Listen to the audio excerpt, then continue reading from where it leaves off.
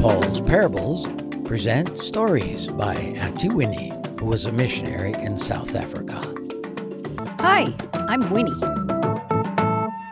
Moses, episode 13.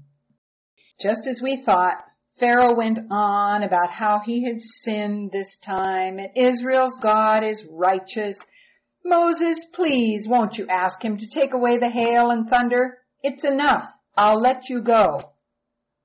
And when Moses went out and raised his hands to God in heaven, the terrible storm stopped, just like that.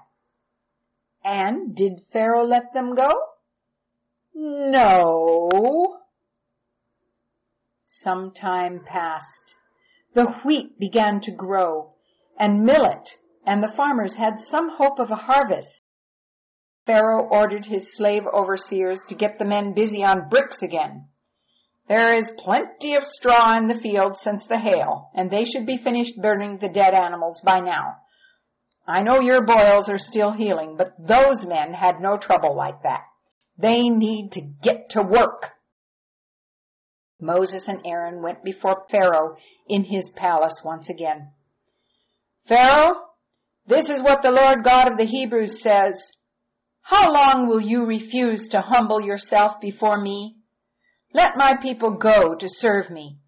If you refuse to let them go, tomorrow I will send a plague of locusts like the world has never seen to cover the whole of Egypt. They will eat up every green thing that the hail has left you. They will fill your house and your people's houses, and you will not see the ground. They will be so thick. Pharaoh set his jaw and watched Moses and Aaron leave the palace. Your Majesty, said Tut, call them back. Our locust god will not be able to prevent this disaster. Egypt is nearly ruined now. And if the locusts eat our millet and wheat, we will starve. Let them go worship their God. So a runner was sent after Moses and Aaron to bring them back. All right. I'll let you go. Who is going to participate in the ceremony? All of us, Your Majesty. Our wives, our grandparents, our children, and our flocks and herds. We need to hold a feast to the Lord. Oh, no. Just the men go. Leave your wives and children here. Think of the dangers to them if I should let them go with you into the desert. I'll keep them here. Besides, then you'll come back. No, all of us must go, not just the men. Get out! Get out!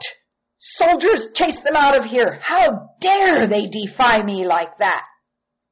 Moses and Aaron were driven out of the palace at the point of the sword. You don't look very upset, Moses. No, God told me Pharaoh would be stubborn. Now a locust attack. 2 more and Pharaoh will beg us to go. Moses stretched out his arm with the rod over the land of Egypt, and a strong wind began to blow from the east. All that day and night the wind blew.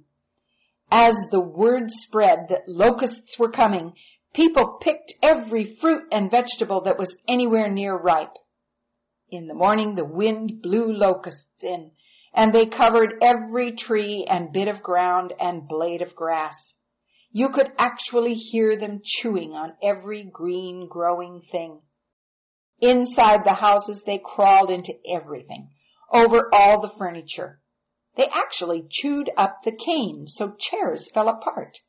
They climbed in people's hair and chewed that. Everywhere the Egyptians walked, they crunched locusts. The day seemed dark because the swarms of locusts blocked the sun. Messengers came to Aaron's house. Quickly, bring Moses back to the king. He is sorry, and he begs you to take away this death. This I have got to hear, said Moses. Come along, Aaron, and listen to the king's apology. This should be good. What empty promises will he make this time? Moses and Aaron went back to the palace, crunching on locusts with every step. They pulled their cloaks tightly around their faces, and locusts hung on the cloth. As they entered the palace, servants swept the locusts off their clothes in an effort to keep their numbers down in the palace. Still, Pharaoh was angrily brushing them off his royal clothing and off his neck and slapping at the hands of the servants who were trying to help. Pharaoh was irritable. "I have done wrong to anger your God. I did not do well to drive you out of my presence yesterday. Please forgive me this time and beg your God to take away this horde of deadly locusts, just this once." "Very well, Pharaoh, I will ask God." And Moses and Aaron turned and left. "Moses, you didn't make him promise to let us go. Why take away the locusts?" "To spare the people, Aaron. Pharaoh will not let us go until God takes away his pride." Moses prayed to God outside the palace, and a strong wind immediately blew in, this time coming from the west. It picked up all the locusts and blew them away into the Red Sea. Even the dead ones were blown off the paths, and there was not a locust left in all of Egypt. But Pharaoh? Was he sorry? No, he was crabbier than ever. All he did was call the slaves to get to work. Well, it looks like all these miracles aren't accomplishing anything.